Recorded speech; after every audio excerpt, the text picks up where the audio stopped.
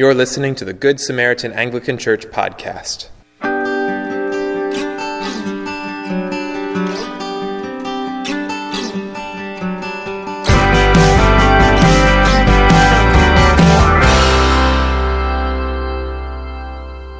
The following sermon was recorded on the first Sunday of Christmas, December 29th, 2019. A reading from the prophet Isaiah. I will greatly rejoice in the Lord. My soul shall exult in my God, for he has clothed me with the garments of salvation. He has covered me with the robe of righteousness.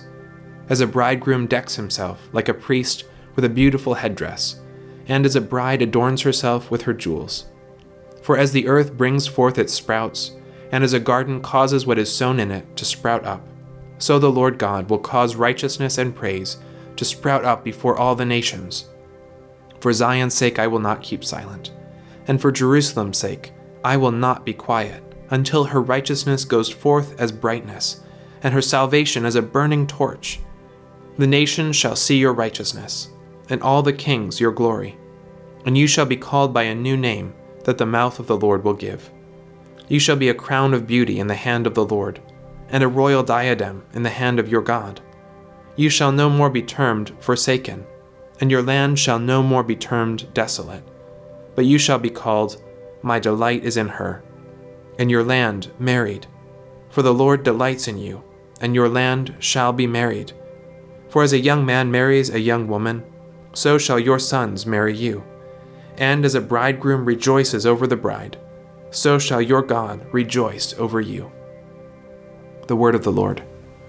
Thanks be to God. In the name of the Father, and the Son, and the Holy Spirit. Amen. So I saw many of you just a few days ago on Christmas Eve. It was wonderful to see you and to celebrate the birth of our Lord together. And we're still in Christmas. So Merry Christmas. You all know the song, The 12 Days of Christmas. On the first day of Christmas, my true love gave to me. This is a season. Christmas is not just one day, it's 12 days of celebrating. And so even though the world thinks Christmas starts at Thanksgiving and ends on December 25th, we know that we get to keep celebrating all the way until Epiphany, and then we celebrate something different. So, Merry Christmas. But there's one big difference between the lessons we read on Christmas Eve and the lessons that we always read on the first Sunday after Christmas, which is what today is. The lessons on Christmas Eve tell us all about the details of Jesus' birth. They tell us about Mary, they tell us about Joseph, they tell us about their journey from Nazareth to Bethlehem, the place where all the world was supposed to be enrolled, and Joseph, because he was of the house and lineage of David, had to go to the city of Bethlehem, which is the city of David. They tell us about how there was no room in the inn and how they had to find a place to lay Jesus, and so he was laid in a manger because there was no room in the inn. So we hear all of those details about the birth of Jesus. They tell us what happened. The lessons for today tell us a little bit more about what these events mean. And so we have this beautiful poetry from the Gospel of John, and we have these wonderful prophecies from the book of Isaiah. So as we get into that, I want you to think about, for those of you who are married, your wedding day and what you wore on your wedding day. Or if you're not married, think about a very special day in your life and what you wore on that day. We tend to wear special clothes for special occasions. When I was getting married, I didn't want to wear just a normal tuxedo like everybody wears, because I thought a normal tuxedo basically just looks like a business suit with a bow tie. And, it's got the fancy silk lapels and the stripe on the side of the pants, but you can't even see it because it's all black anyway. I wanted something that would stand out, something special. So I got the morning coat with the tails, right? And I got the gray vest, right? And I had the gray trousers with the gray silk stripe. And then I didn't wear a bow tie. I wore an ascot. Yes, I loved it. I wanted to have a cane with me, but the cane didn't make it into the ensemble. My wife, she wasn't into that. So I had these special clothes for this special occasion. She had an even more special outfit than I did, which I didn't entirely notice until after the wedding, because I was more captured by her beauty and the moment of the occasion. But later she showed me all of the beautiful beadwork on her dress. We wear special clothes for special occasions. We dress up for a wedding because it's a special day in your life. In Isaiah chapter 61, we see some special clothes for a special occasion. And so when we turn there, what we hear is these words. I will greatly rejoice in the Lord. My soul shall exult in my God, for he has clothed me with the garments of salvation. He has covered me with the robe of righteousness. As a bridegroom decks himself like a priest with a beautiful headdress, and as a bride adorns herself with her jewels. So these are special garments, almost as if they're for a wedding day, for a special occasion.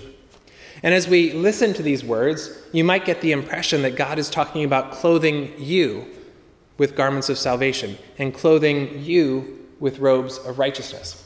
That's what I first thought as I was studying this passage. And then I realized that this is the end of a chapter that's all about the servant of God. So if we rewind back to the beginning of the chapter 61, verse 1, it says, the Spirit of the, and you're going to recognize these words, the Spirit of the Lord God is upon me because the Lord has anointed me to bring good news to the poor. He has sent me to bind up the brokenhearted, to proclaim liberty to the captives and the opening of the prison to those who are bound. We recognize those words because they're quite famous, but they're also the words that Jesus read when he went to visit the synagogue in his hometown at the very beginning of his earthly ministry. So he had lived for maybe 30 years without a public ministry, and he begins his public ministry at the synagogue in his hometown. And he stands up when he was invited to do so, and they give him the scroll of the prophet Isaiah, and he opens it to this particular chapter, this particular verse, and he proclaims that the Spirit of the Lord God is upon me, Jesus, because he has anointed me to bring good news to the poor. That is Jesus identifying with this passage of the servant in Isaiah, and Jesus proclaiming that this ministry has now begun. He says, today, this is fulfilled in your hearing. Praise God. And so now we get to the end of this chapter, and what we read is about these robes, these garments of salvation, these robes of righteousness, which the servant, Jesus, the Messiah, is putting on. What are these robes all about? These robes are not normal attire. The servant is given special robes for a special occasion, salvation and righteousness. It's as if Jesus is getting dressed for a wedding. It's as if Jesus is getting ready to go and visit us, which is exactly what these verses are all about. Jesus is preparing to enter into his creation, to take on human flesh and visit his people. And so he's putting on his special robes of righteousness and his garments of salvation for that occasion of our salvation and of his righteousness, which he's going to give to us. But notice these special garments are bestowed upon him by the Lord God. I will greatly rejoice in the Lord. My soul shall exult in my God, for he has clothed me with garments of salvation. These are garments that the Lord God is putting on Jesus, his only begotten Son. And this reminds us that Jesus was sent by the Father, sent to do this work of salvation among us. He's getting ready to visit us. Let's reflect on some other garments, though. If we go back again to the beginning of this chapter, we hear this in verse 3. The role of this servant is to grant to those who mourn in Zion, to give them a beautiful headdress instead of ashes, which is a symbol of repentance and mourning. The oil of gladness instead of mourning. The garments of praise instead of a faint spirit. So we get new garments too. Jesus is getting these robes of righteousness and garments of salvation. We get garments of praise. But there's a faint echo of another moment in time when God clothed his people. If you remember back in the book of Genesis, when Adam and Eve first sinned and when they were leaving the garden, they had sewn garments for themselves of fig leaves, and the Lord takes away their garments of fig leaves and gives them garments of animal skins, which the Lord himself had made for them. These were garments to cover their shame, to cover their nakedness. Now God is replacing those garments with garments of praise. Garments that are no longer covering our shame and brokenness, because God has washed those things away through Jesus Christ. It's been completely washed away. You all probably remember the story of the prodigal son in Luke chapter 15. In this story, there's a son who says to his father, who was a very wealthy man, I don't want to live here anymore. So if you just write me a check for half of everything you own, I'm just going to take off, and that'll be great. And for some reason, this father does write his son a check. He gives him a check for half of everything he owns, not literally a check. They didn't have checks in those days. And the son goes off into a far-off land where in the old King James it says he wasted away these riches with riotous living. Doesn't give us any more detail than that. But he had a good rip and roaring time in a far-off land, and he spent all of his money, all that his father had given him. And so he's left with nothing, and he needs a job. So he finds the only job he can find, which is feeding pigs, something that would be abhorrent to any good Jew, because Jews found pigs to be unclean. The Old Testament law said so. And so a good, God-fearing Jew would never feed pigs, would never do anything. But he was a servant to the pigs. He was feeding the pigs. And he looks up from his pigs and he says, you know what? This is ridiculous. People in my father's house have more than enough to eat, and I'm here feeding pigs. And so he starts to write a speech. He says, maybe if I go back to my dad and I say, maybe I could just be a servant in your house. And he starts practicing this speech as he walks back to his father's house, probably a very long journey. And when he gets there, he doesn't even have a chance to say his speech because the father runs to him. And this is what the father says. He says, but the father said to his servants, bring quickly the best robe and put it on him, and put a ring on his hand and shoes on his feet. This son was probably stinky and smelly from feeding the pigs and from his long journey. His garments were probably tattered rags and filthy. And the father, in his great love for his son, clothes his son with these new garments, the finest garments from the house, and puts shoes on his feet and a ring on his finger. He restores his son to his former place. This is something the son didn't deserve. But the father loved the son, and he gave the son back his place. This is a beautiful image of grace, the free gift of God's favor towards us. And this gift is made possible by the incarnation, by Jesus leaving the glory of heaven, taking on human flesh, and coming to dwell among us. He puts on the garments of salvation so that he can clothe us with his righteousness. And in John 1, chapter 16, it says, for from his fullness we have all received grace upon grace. Jesus' fullness pours out upon us, and we receive God's favor once again. It's not something we've earned. It's not something we deserve. In fact, it's the opposite of what we deserve. But God loves us, and he pours that out upon us. Now, let's shift gears for a moment. I want to talk about the zoo. How many of you have been to the zoo? And when I say the word zoo, what animal do you think of? Lions, giraffe, elk, zebras, elephants, tigers. We think about all these animals. That's the first thing that comes to mind when we think about the zoo. What's the second thing that comes to mind? The smell. Exactly. Thank you. It's the smell. Why is there a smell at the zoo? Because these animals eat a lot of food and they produce a lot of something else.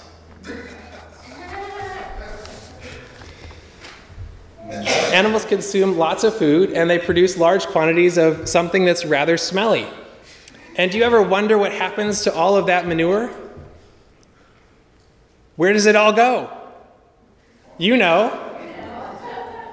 What happens to it? It gets composted and turned into zoo poo, which you can then go to the zoo and bring home and put all over your garden beds. It's really good fertilizer. I don't know if you knew this, but you can go to the zoo. The leaves can tell you just where to go, and you will have zoo poo for your garden.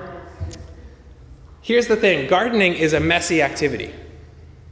It's a messy activity. Whether you're growing flowers or whether you're growing food, it's impossible to do so without getting your hands and probably your clothes dirty. Now imagine Jesus putting on these garments of salvation, these robes of righteousness. And what is he preparing to do? He's preparing to enter into his messy creation that's all messed up, that's all full of sin and junk and brokenness. Do you think his beautiful garments of salvation and his robes of righteousness are going to be unstained? Absolutely not. His robes of righteousness are going to get tattered and dirty. His garments of salvation are going to be soiled.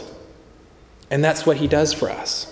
You would never wear your wedding clothes when you're gardening. I've only seen one person do it. That's when I visited the Queen's Castle in England, and her gardeners wear the same thing that I wore on my wedding day, the coat with the tails and the gray vest. They're mowing the lawn wearing that, but nobody else does that. You would never do that. You wouldn't wear that in your garden, but that's what Jesus does for us. He wears these robes of righteousness, these garments of salvation, as he comes to be among us. He comes to us spotless and perfectly righteous, and he takes our sin upon him.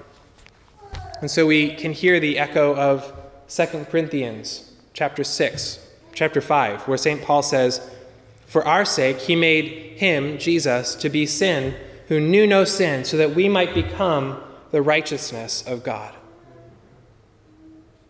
He made Jesus to be sin, who knew no sin, so that we might become the righteousness of God. There's an exchange that happens there. Jesus gives us what we don't have. He becomes what we are so that we can become what he is, perfectly righteous before God. Going back to Isaiah and the image of the garden, the next verse, verse 11 says, "For as the earth brings forth its sprouts, and as a garden causes what is sown in it to sprout up, so the Lord God will cause righteousness and praise to sprout up before all the nations." That's what the mission of this servant is. He puts on these robes of righteousness, these garments of salvation, to go do a gardening project and to cause righteousness to sprout up from the messiness of the earth. God gets into the messiness of our lives and he causes righteousness and praise to sprout up. He takes the manure and dirt and brings forth the most beautiful flowers and the tastiest of fruits and vegetables. And this too is an example of what we read in the Gospel of John today. From his fullness, we have all received grace upon grace. Why did God pour out all of this grace upon us? We can find the answer in perhaps the most famous verse in the whole Bible, which comes just a couple chapters later, John 3, verse 16. You can say it with me if you remember it. "For God so loved the world that he gave his only Son, that whoever believes in him should not perish, but have eternal life." We read that every Sunday in the comfortable words after the confession. God so loved the world. He did this because he loves us. Even in our messiness, even in our brokenness, even in our state of sin, far, far away from him, he loved us so much that like the father of the prodigal son, he wanted to welcome us back and put garments of praise upon us. And he sent his son Jesus to accomplish that. How many of you have seen The Wizard of Oz? How many of you saw it when it first came out? I don't know when it first came out. It was a very long time ago. Some of you saw it when it first came out. It was a big deal when it first came out. The first time I saw it, it was not when it first came out, but I saw it in my living room when I was 3 years old. Very scary experience. Don't ever show that movie to a 3-year-old. It's a bad idea. But I saw it for the first time on our little black and white television. And I missed something very important about the spectacularness of this movie. Because if you remember, at the very beginning of the movie, it's in black and white in its original state.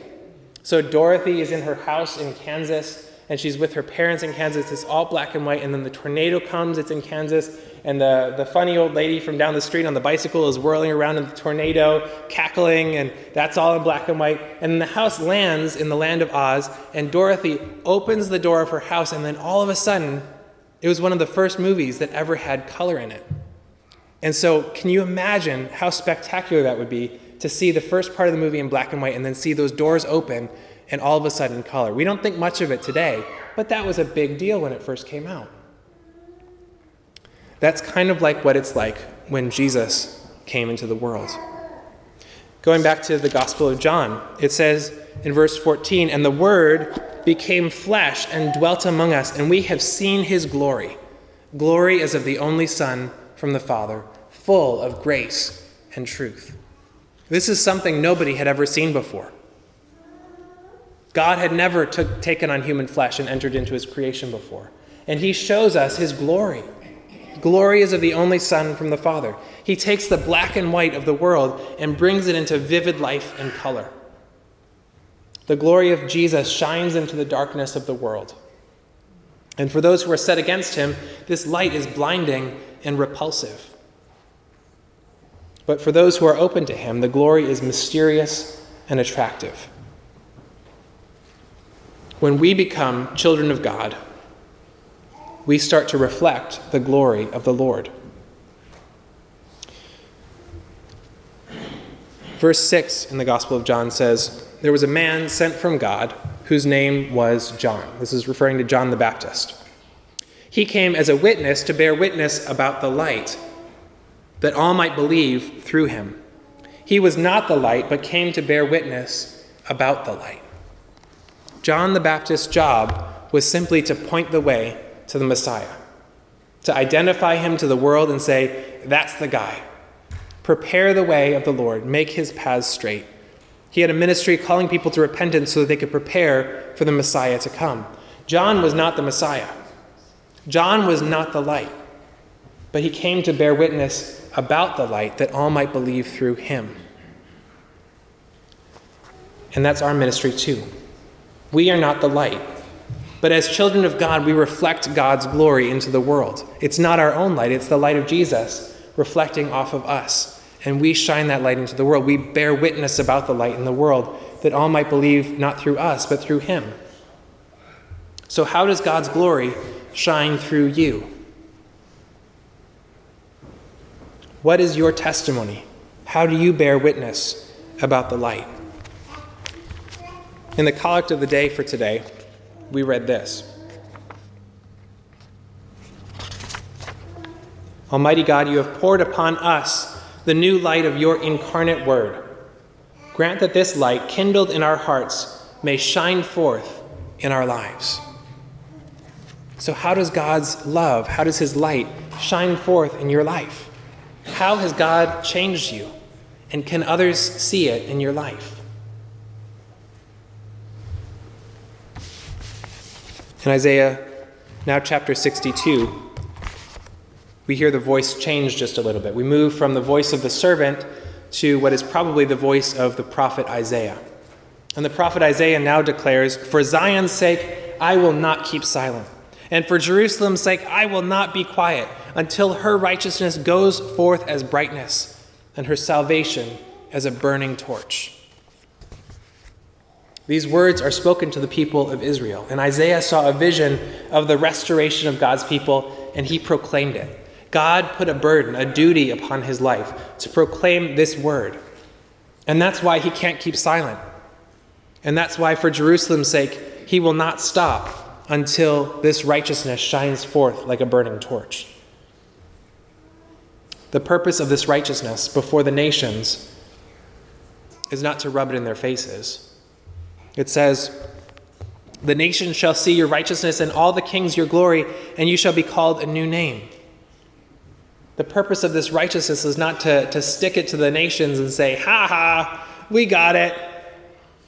It's because Israel is supposed to become an attraction to the nations. The light of God, the glory of God shining through Israel and out towards the nations is supposed to draw all the nations in. This was a new thing. We just talked about it in Sunday school today, about how the gospel was opened up to the Gentiles. God was drawing all the nations into himself through his people, the people of Israel. God wanted to restore not just Israel, but all of humanity. For God so loved the world that he gave his only Son. Therefore, we must be like Isaiah. "For Zion's sake, I will not keep silent. And for Jerusalem's sake, I will not be quiet until her righteousness goes forth as brightness and her salvation as a burning torch. Isaiah couldn't keep silent because of the duty of the message that he had to proclaim. But I imagine that he also couldn't keep silent because of the overwhelming joy that he felt over seeing this restoration of Israel and restoration of Jerusalem. He got to see it in his mind's eye out on the distance, in the horizon. He saw what God was about to do, and he got to proclaim that message of hope to Israel. And so, we too, like Isaiah, must rejoice. We must not keep silent. And our voice, our song, should be like that of Mary. In the Gospel of Luke, when she first hears the news of the baby that is to be born from her, she sings a magnificent song, and it's our song as well. My soul magnifies the Lord, and my spirit rejoices in God my Savior. For he has looked on the humble estate of his servant. For behold, from now on all generations shall call me blessed. For he who is mighty has done great things for me, and holy is his name. His name is holy, and we cry out praise. For Zion's sake, we will not keep silent until his righteousness shines forth like a burning torch in this dark world. Let us pray. Heavenly Father, we thank you for your Son, Jesus Christ. We thank you that you were willing to send him into the world because you love us. And so we pray, Lord, that you would help us to turn to you each and every day. We thank you that you have adopted us as your sons and daughters. We pray, Lord, that you would help us to shine like bright burning torches in this world, to reflect your glory. Thank you for your salvation, Lord. Help us to be instruments of salvation in the lives of the people around us. In the name of the Father, and the Son, and the Holy Spirit. Amen. This has been a production of Good Samaritan Anglican Church in Middleburg, Florida. For more sermons, sermon notes, and information about our congregation, please visit www.goodsamaritananglican.org/sermons. If this podcast has been helpful to you, please subscribe and leave us a review with your favorite podcast player. Thank you for listening. God bless you.